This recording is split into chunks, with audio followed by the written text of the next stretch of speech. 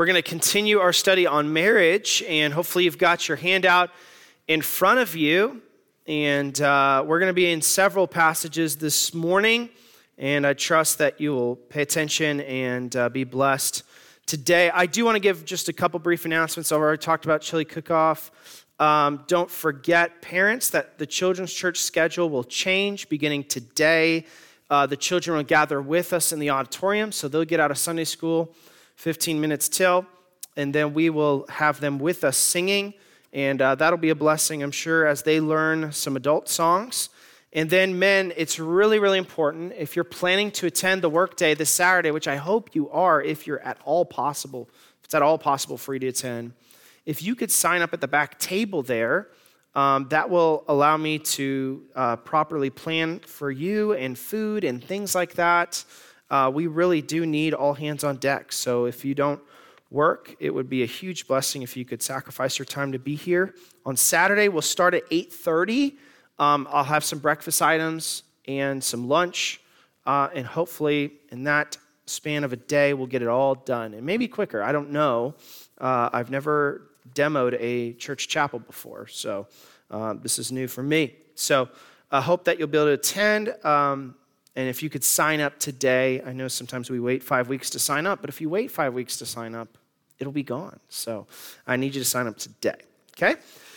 All righty, well, let's get our Bibles out and get ready to take some notes this morning. I want to do a little bit of review for the lesson on marriage that we covered last week. I know you've slept since then, but we gotta catch up to where we are this morning, okay? So we started off the lesson last week talking about what is the biggest issue in our marriage? The biggest cause of marriages breaking up, the biggest cause of marital issues. We used a particular word to describe what that biggest issue is. What would the answer to that be? What is the biggest issue in marriage? What? Selfishness. You're listening well, Faith, okay? So you're disqualified now. You can't answer the next question. This one's a little tougher, so I want you to engage your brain here. Christ died so that we could, instead of being focused on ourselves, be focused on the kingdom of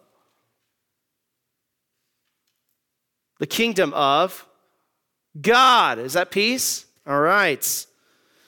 The non-married folks are whooping on the married folks. That's good and bad in some ways.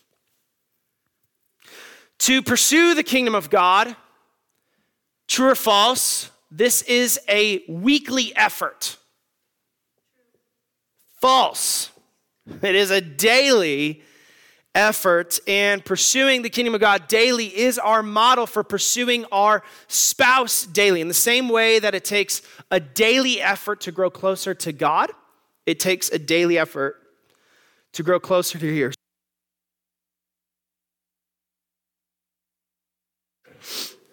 You're not allowed to bless me unless I sneeze. So last week, we kind of set the stage, didn't we? That if we're going to grow closer to our spouses, it is simultaneous with growing close to God. Last question. We used a certain geometric shape, Philip's kids cannot answer, to describe the dynamic of needing to grow closer to God so that we can grow closer to our spouse. What geometric shape did we use to help illustrate that? No, Philip's kids. Triangle, and you were saying triangle. All right, now my heart's been encouraged. We had some married people listening. That helps me. Okay, and then we ended the lesson talking about what we'll spend time on the next couple weeks. 6 habits, 6 gospel principles that we must continue to dedicate ourselves to. No doubt if you have a healthy marriage in some way, you're probably already embodying these. But I want to push you and push myself to grow in each of these areas. And the first habit that we listed on your handout at the end of last week's lesson was this habit. And you can write it at the top of your page because we're going to take 2 weeks to expound this habit. It's this. We will give ourselves to a lifestyle of confession and forgiveness.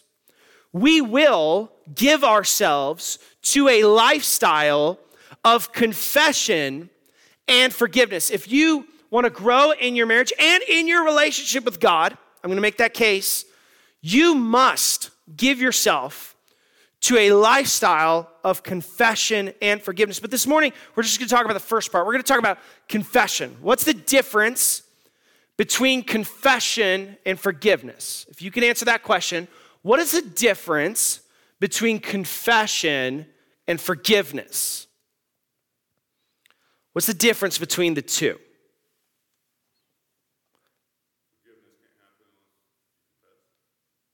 Close, okay. So the direction or the thing that we're dealing with in each of those is a little different. So confession, what am I doing? If I'm confessing, not quite. I'm admitting to sin or wrongdoing. Forgiveness, on the other hand, is different. I'm not admitting to sin. What is forgiveness? I mean, there's 1,000 ways you could define it, so don't be too scared. What is forgiveness? Great definition. Yeah, it's so I'm not the wrongdoer in the forgiveness situation, right? I'm pardoning someone else for the wrongdoing. So what's the difference? Confession is me admitting to my sin, right? Faith. Forgiveness is me pardoning their sin, okay? So today we're talking about confession. Me admitting to my sin. And if you are a person in here, you are a sinner. And if you are a sinner, you're going to bring that sin into a relationship, whether it's a church relationship, a friendship relationship, a marriage relationship, a dating relationship, a parenting relationship. You will have to confess wrongdoing. If you don't confess wrongdoing very often, you probably are either much more holy than me, which is possible. I'm not the most holy guy on planet Earth. Or you're not really recognizing your own indwelling sin. And here's what we have to recognize first of all. And I've told you all these principles are God-oriented first. And then we talk about the horizontal. But here's the truth. A healthy Godward relationship requires a determination to confess your sins against others. So confession isn't just good for your marriage. Confession is good for your relationship with God. If you don't confess, something's off in your relationship with God. And the scripture's pretty clear about that. In fact, the first passage I'm going to show you was in my personal Bible reading a few days ago in the book of Numbers, chapter number 5. Listen to these verses in Numbers chapter 5. You might write these references down, verses 5 through 9. It says, "And the Lord spake unto Moses, saying, Speak unto the children of Israel, when a man or woman shall commit any sin that men commit, to do a trespass against the Lord, and that person be guilty." Now stop. It seems like at first that God is talking about sins we commit against God, right? A trespass against the Lord. When you read the next verses, you find out pretty quickly that actually he's not talking about just Godward-oriented sins, because he says, "And then they shall confess their sin which they've done, and he shall recompense his trespass with the principal thereof, adding unto it the fifth part thereof, and give it unto him against whom he hath trespassed." So now we're reading, we recognize, no, this is not a Godward sin. This is a horizontal sin, okay? And what's interesting about this is two things. I want you to note the word confess. This is interesting to me. In the Hebrew language, the word confess has the same root word as praise. That's interesting, isn't it? In fact, you'll see that word translated differently depending on the context. Now, why would those two have the same root word? What is praise? Praise is ascribing to something what it is. You're basically saying how great something is. You are confessing the greatness of it. So when we praise God, we're just acknowledging who he is. He is great, he is holy, he is loving, he is kind, right? That's praise. Now, why would confession come from the same word? Here's the truth. I think because confession, to be truly confession, you have to recognize, properly ascribing the greatness of what you've done. I'm going to say that again. True confession properly acknowledges the weight of what you've done. In the same way that true praise properly acknowledges the greatness of God. True confession properly acknowledges the weight of what you've done. Here's how I would say it, that true confession does not undervalue sin, it properly esteems it. True confession does not undervalue sin, it properly esteems it, right? So if someone is saying they're sorry for something, but they're not recognizing the ramifications of what they did, it's not actually confession. Just the word sorry is not confession. And what we also notice in that, if you remember in Numbers 5, this is interesting. It seems that the immediate context is in terms of theft, okay? The context doesn't say that, but if you read the corresponding passage in Leviticus, it seems to be an issue of theft, okay? So you've stolen something from somebody else, but the Bible says that you don't just return what you stole. What did it say? How much are you supposed to add to it? The fifth, 20%. That's a lot of interest, yo. That's a lot. Now, what does that teach us about confession? What does that teach us about confession?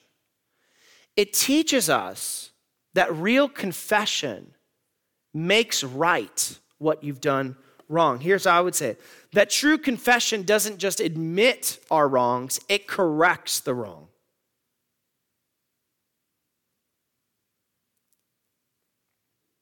Corrects the wrong. So it's not just enough to acknowledge what you did, but in the passage, the law of God gives multiple ways for someone to make something right. In fact, the actual verses say that if the guy you stole from is dead, you still owe that money. You have to give it to a priest.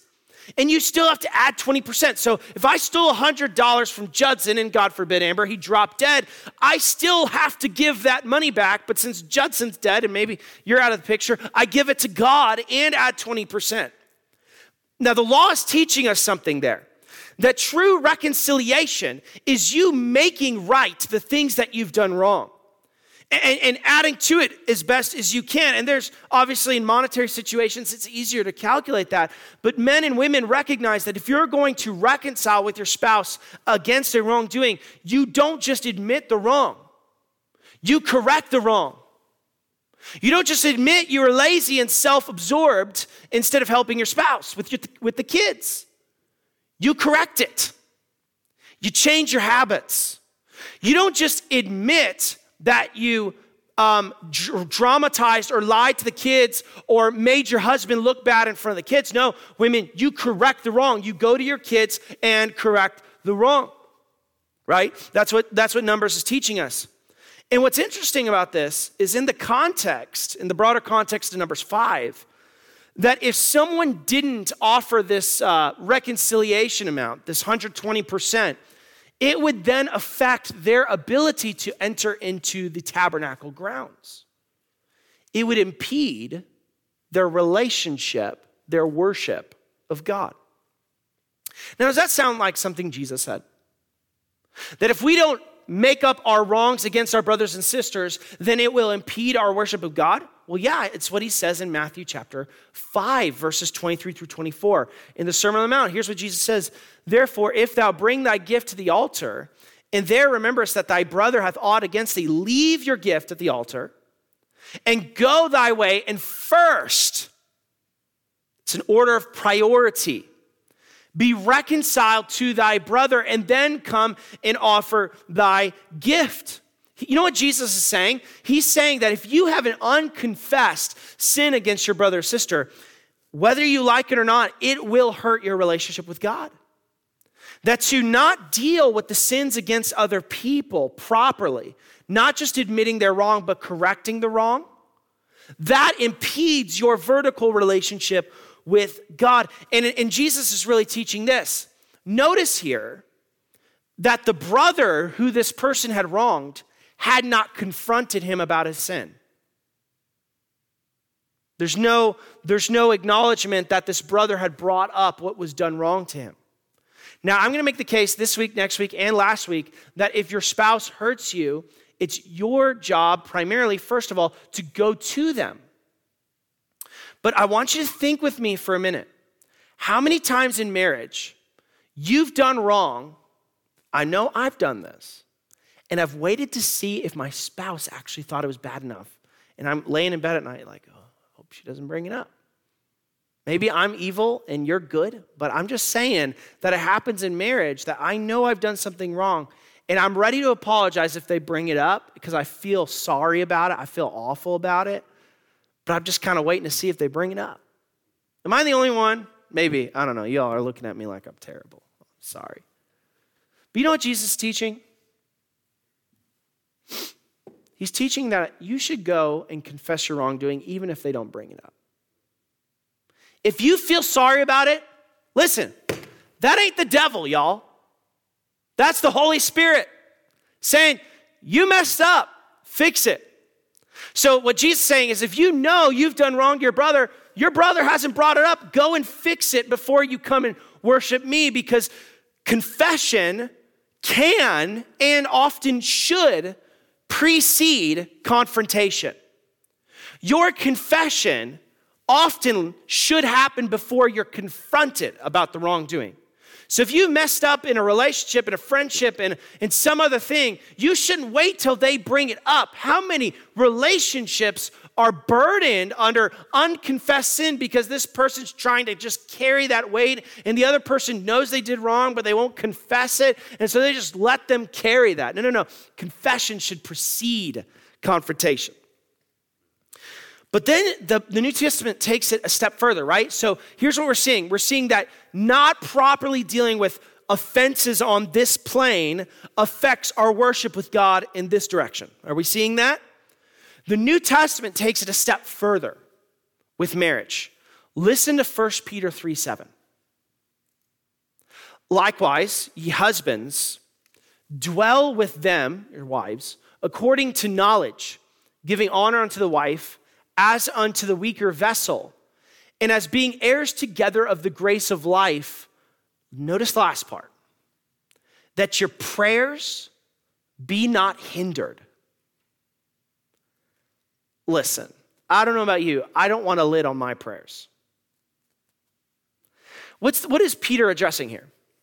He's addressing offenses against our spouse. Particularly, he's speaking to husbands. Now, wives, you don't get a pass on this. It's not like your prayers are never hindered either if you're not doing wrong against your husband. But he's addressing husbands, maybe because of predominantly the culture of the Roman Empire and things like that was that, and even some Middle Eastern contexts that the Jewish people are borrowing from, is that like the man runs the house and it doesn't really matter how the wife feels, she just needs to deal with it. And there's still American homes that kind of work that way. And what is Peter telling to the husbands? He's saying that you should dwell with your wife according to knowledge. Now, when you read that phrase, class, what is that? How would you word that in your own language? Dwelling with your wife according to knowledge. What would you think that means?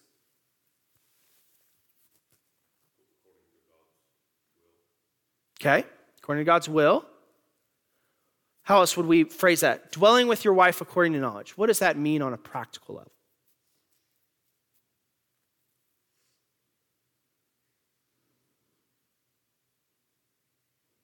Take a stab at it. Come on.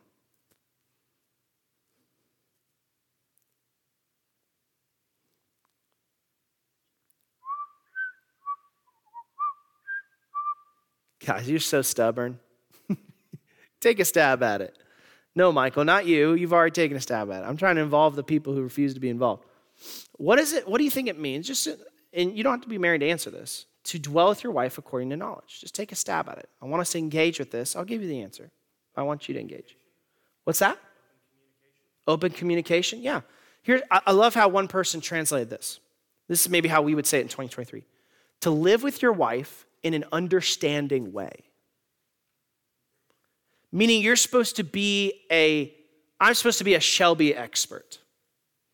Judson is supposed to live with Amber as an Amber expert. Robert is supposed to be a joy expert. That our coexistence in the same house, that we should monitor our behavior in that relationship, understanding who our wife is. And in context, he's talking about being the weaker vessel. So we're supposed to understand her insecurities, her emotional frailties or other things, right? The weaker vessel is not just talking about physical strength.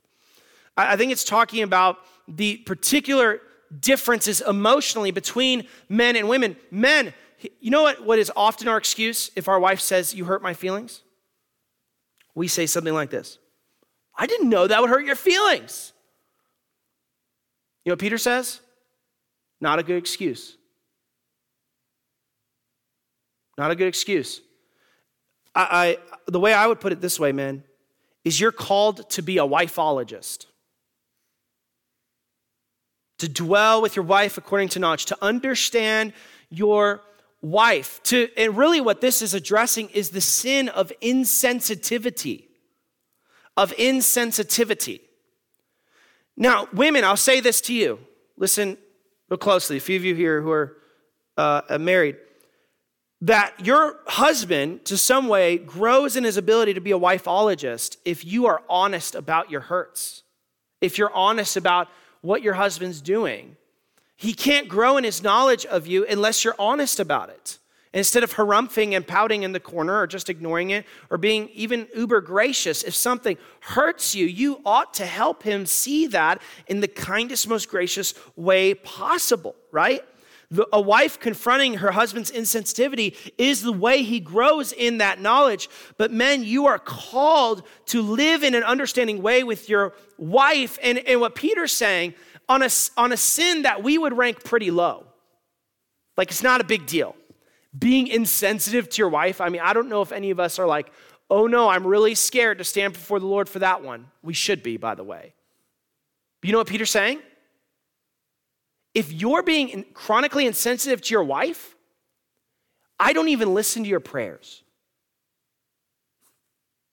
That is a fearful thing. That is a big deal. I love what Wayne Grudem says. He says, God is so concerned that Christian husbands should live in an understanding and loving way with their wives that he interrupts his relationship with them when they are not doing so. 1 Peter 3:7 is teaching this, that an offense against your spouse can even interrupt your prayer life. You might say, "Pastor, teach us a series on prayer." Maybe for some of y'all, you need to fix this before we even get into a series on prayer. Because you can have 12 steps to have a healthy prayer life, but if you and your wife don't have a healthy relationship, don't even bother praying. Because you better fix that. You better fix that. It's serious, right?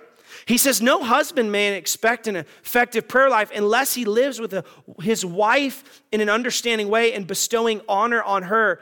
No Christian husband should presume to think that any spiritual good will be accomplished by his life without an effective ministry of prayer and therefore an effective relationship with his wife. But here's the good news, that you may have a lot of issues you need to deal with the habit of confession, but the grace of God is there to help you, men and women.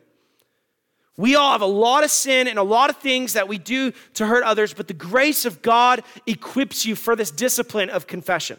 How does the grace of God equip you? Number one, it equips you to help you see your indwelling sin. It's the grace of God that helps you see your indwelling sin. I think of the story of the prodigal son. You familiar with the prodigal son? And what does the prodigal son do? You know, he basically gives his dad the bird and he says, I'm leaving house. I want all my money. I want all my inheritance. And he goes and he parties it away. And what happens after he spends all of his substance, as our King James words it, on riotous living? Where does he end up after that? Pig pen, that's right. Which is really uber bad because he's a Jew. So it also shows the fact that he doesn't care anything about the law. He's in the pig pen, right? I mean, even a respectful Jew would find a different thing. They would be hanging out with the sheep pen at least, you know?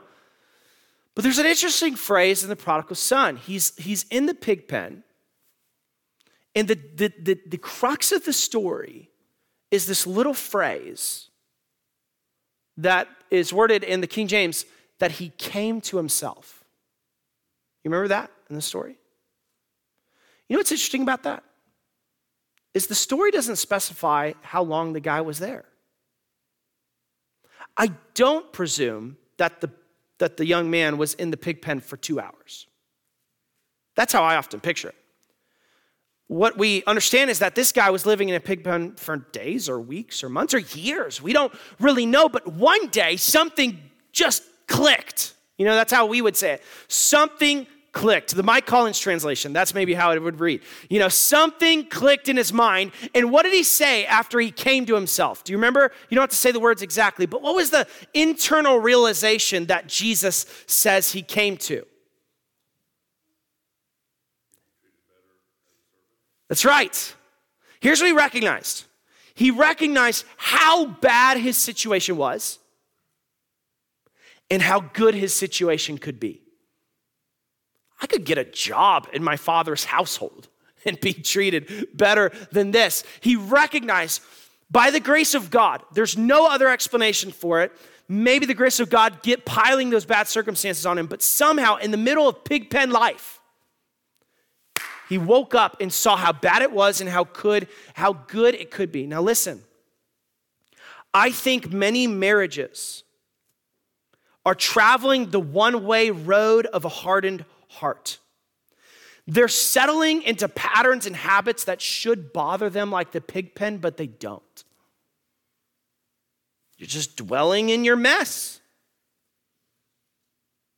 You're like the homeless man living in the street who's moved beyond the smell of his own stench. It doesn't shock you anymore. It doesn't burden you anymore. It doesn't bother you anymore how you talk to your husband, or rather how you talk about your husband. Men, it doesn't bother you the way you talk to your wife, even though someone else was staying in the room, it would shock them. It doesn't make you uncomfortable that you and your spouse don't talk anymore. Like you're just dealing with logistics. You don't have a relationship. You have a business partnership. It's a pig pen. It doesn't bother you anymore that you aren't physically intimate hardly ever. Pig pen. And I trust that if the grace of God is powerful enough for you to wake up in the stupor of your own sinfulness and call you to the grace of Jesus to be saved when you are spiritually blind and spiritually deaf, here's what I know. The grace of God is powerful enough for some of you to wake up and realize how bad it is, and by the grace of God, how good it could be. God's grace has intervened in your spiritual blindness before. I trust he can do the same again. And it's only by the grace of God that we see our own sinfulness and how it's creating the mess that's in our own lives. Here's the second thought. The grace of God helps us to see our own self-righteousness. Because here's the thing on marriage is that a lot of people are like, my marriage would be better if she would get her emotions under control. If she would stop this, if he would figure out that. Friend, it's not primarily when we see in Scripture the grace of God that helps you see the faults of others. It's the grace of God that helps you see the faults when you look in the mirror. In fact, God is so serious about this. He says, if you can't look in the mirror and see what's wrong with you in your marriage, how you're a sinful person, if we say that we have no sin, we deceive ourselves and the truth is not in us. The positive way to word that is that the grace of God is so powerful, it forces you to see the sin you're contributing to your dysfunction. But if you can't see it, there's not a good evaluation of your standing with God and his truth. Now, I want to talk to you a little bit about habits of confession. We'll be done. What are the practical habits? And this applies not just to your marriage. I really think it applies to everything in your life, your church friendships, your kids, your grandkids, whatever the case may be. There are certain things, certain habits you have to commit to as a husband, as a wife, as a person to really embody this principle of confession. And we've already diagnosed how serious this is. If we don't confess our sin, it interrupts our prayer life. It interrupts our worship of God. It could be so serious that if we don't see our sin at all, we aren't truly saved. We must deal with our sin. We must. But here's where it starts. And I think this is the biggest issue. That you and your spouse need to have a commitment to be lovingly honest about your hurts. Lovingly honest about your hurts. I think this is where it goes wrong almost every time. Because it takes a really hard-hearted, arrogant person when confronted about a way that you've hurt them to just say, whatever. No. What most often happens is you just don't bring it up. And especially men, because you're so stinking proud and you think you could just shoulder everything, but you're mad about it for 3 weeks, which tells me you ain't as tough as you think you are. You got a soft underbelly too, okay? You've got to be honest. And women hurt men at least as much as men hurt women. This happens both ways. I heard a story this week about marriage. I'll share a little bit more in the service, but God tremendously gave us a wonderful opportunity. My wife and I have been praying for a truck for 1.5 years for me to get a truck, and I got a truck this week, which I'm super happy about. And I remember someone was telling my wife that her husband came home with his first truck. It wasn't a nice truck. They had a discussion that this truck needed to have 4 doors. And do any of you remember them trucks that had 3 doors? You know what I'm talking about? On the one side, it had the bigger door for the driver's side, but on the other side, it had the mini tiny door so you could get in the back seat if you pull the seat forward. So the guy shows up at the house with a 3-door truck, kind of a compromise, probably because he found a better deal on the thing, right? Crew cabs, they cost more often. And his wife responded by not speaking to him for several days. What actually is the saddest part about that story is not how you have a guy who's really excited about his first truck and his wife is not. It's that you have a husband whose feelings were really hurt and he didn't bring it up to his wife for several years. You know, when you responded that way, it hurt. It really hurt me. And I bet, men, that's true of you more often than you'd be willing to admit. Ladies, I would imagine it's true of you also. More often, because maybe you feel like if I brought up every hurt, we would be having a talk every 3 hours, right? But how else does your husband grow according to knowledge? How else does your wife grow and dwell with you according to knowledge than you giving them knowledge about maybe you are like Peter and you don't see that you are acting in a sinful and selfish way.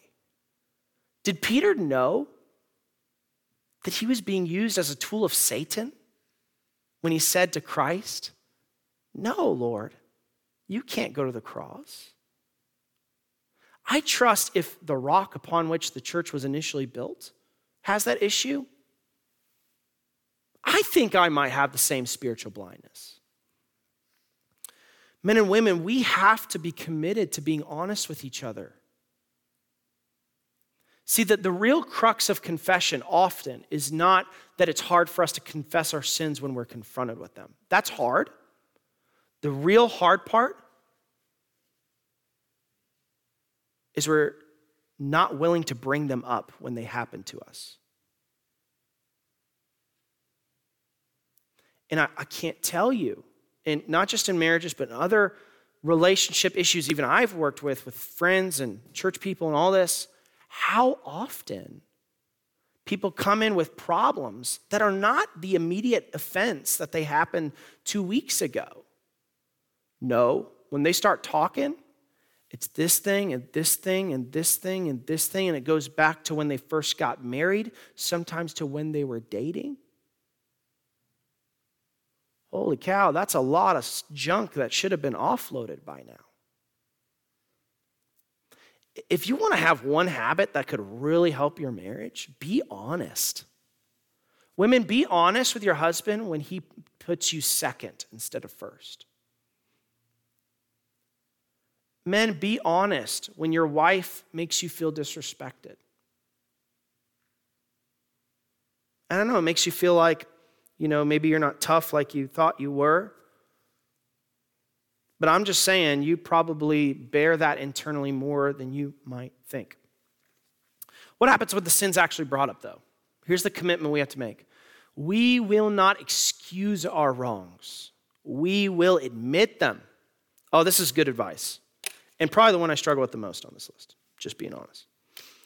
Humility is really hard when your sin is exposed because we all view ourselves in a more positive light. Somebody shake their head or say amen to that. We all think we're better than we actually are. Yes, Pastor Mike. We all do. And we all have this inner defense system, right? When someone brings something up, and we have every reason why they're wrong, myself included. And what we have to recognize is when you understand the gospel, listen, when you understand the gospel, you can't be saved unless you understand what we would label the doctrine of indwelling sin. What is the doctrine of indwelling sin? Is that you are a sinner by nature. So listen, man, how does the gospel help inform you when you're confronted with your sin? It helps you be less surprised. Oh no, I hurt somebody. I sinned against them? No way. That's how we all respond. Instead, it should be, again, I'm not surprised at all. What did I do now? Help me see it. Because by the power of Christ, I can fix it. We want to cast our wrongs in the best possible light. We want to explain our motives and all of that. And here's again what I'd help you men see, particularly because you might be the one who struggles with this. Maybe some of you ladies, you want to turn the tables on your spouse. But your actions matter as much as your intentions. You may not have a wrong intention. I said one of the very first things in the series, very few spouses go out and say, let me make my wife or my husband's day more miserable. That's my mission today. No one does that. But that doesn't excuse when you don't dwell with your wife or your husband according to knowledge. It doesn't excuse it. So instead of excusing by a sort of self-centered pride, you must admit it. You must admit it. And I will say this. There are certain types of people that the way that they show their selfishness and their pride is not by refusing to admit they're wrong. Listen very carefully. It's by pouting and being dramatic and making it about them when they're confronted. And making it about them. No, this confrontation, even if you did wrong and you feel really bad about it, it's not about you. Stop making it about you. It's about them. It's about how you hurt them. I love what Paul David Tripp says. He says that when you commit to confession, you experience the beauty of a relationship that has no reason to keep a record of wrongs and has no closets filled with the emotional baggage of yesteryear. Whereas you used to wait days to talk about wrongs in your marriage, you now move quickly to resolve issues because you have experienced the beauty of forgiveness, reconciliation, and tender love that a confession lifestyle produces. Here's the commitment we all need to make. We will keep short accounts with each other. Some of us think it's harder to have multiple, I got to bring up this wrongdoing. You know what's way worse than that? Having to come and talk to somebody who you have a list 13 items long about. That's really hard. Here's the next one. We will show the grace of Christ toward the confessor. Men, women, let me help you. No one gets mad when someone confesses their sin. We're all grateful for it. You want to really stifle this habit of confession, women and men? Be a jerk when the person admits they're a sinner. Pray tell, I wonder what it'd be like if you kneeled on your knees before God tomorrow and confessed your sins, and he acted like you did when your spouse confessed their sins. For some of us, a voice out of heaven would be like, well, let me tell you for 10 minutes how bad of a person you are. And then let me go bring up how bad you are to all my friends at the party. No. We show the grace of Christ. What does Christ do? He receives our confession. He forgives. We'll talk about that next week. He forgives willingly. I would encourage you, men, you might need to write this down because you probably need a piece of paper that tells you what to do in this scenario. Here's what you need to do. Thank them for confessing their sin and assure them of your forgiveness. Thank them, assure them of your forgiveness. Women, thank your husband for acknowledging his wrongdoing. Assure him of your forgiveness. If you're struggling with that, come next week. Maybe we'll have some help there. And for goodness sake, give the person a hug. My soul. Don't make it awkward. Like, when should we hug? Should I kiss him? Yeah, you should. Don't make him feel awkward. That's how Jesus would do it. Not that I'm not talking about the physical part. I'm just saying Jesus wouldn't be like, well, now let me make you feel awkward and make you feel like we're not close for 3 hours. Don't try and give me a hug. I'm still mad. Yeah, Jesus wouldn't do that. Come on. Show the grace of Christ. By the way, Christ doesn't ignore sin.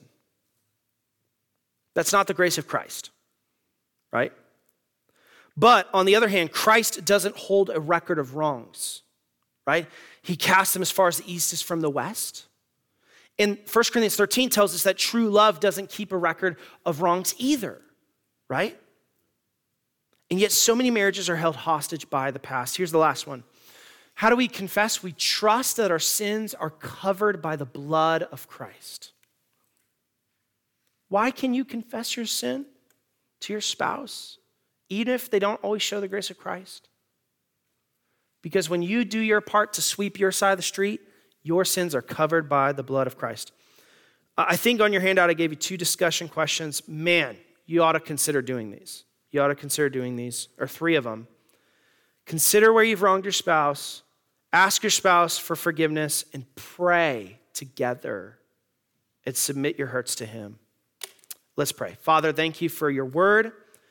Thank you that we come to you, God, and you are always gracious to our sin. We pray you'd help us to confess our wrongs, to accept your grace that helps us see our wrongs, and then, God, empower us next week as we talk about proper forgiveness. In Jesus' name, amen.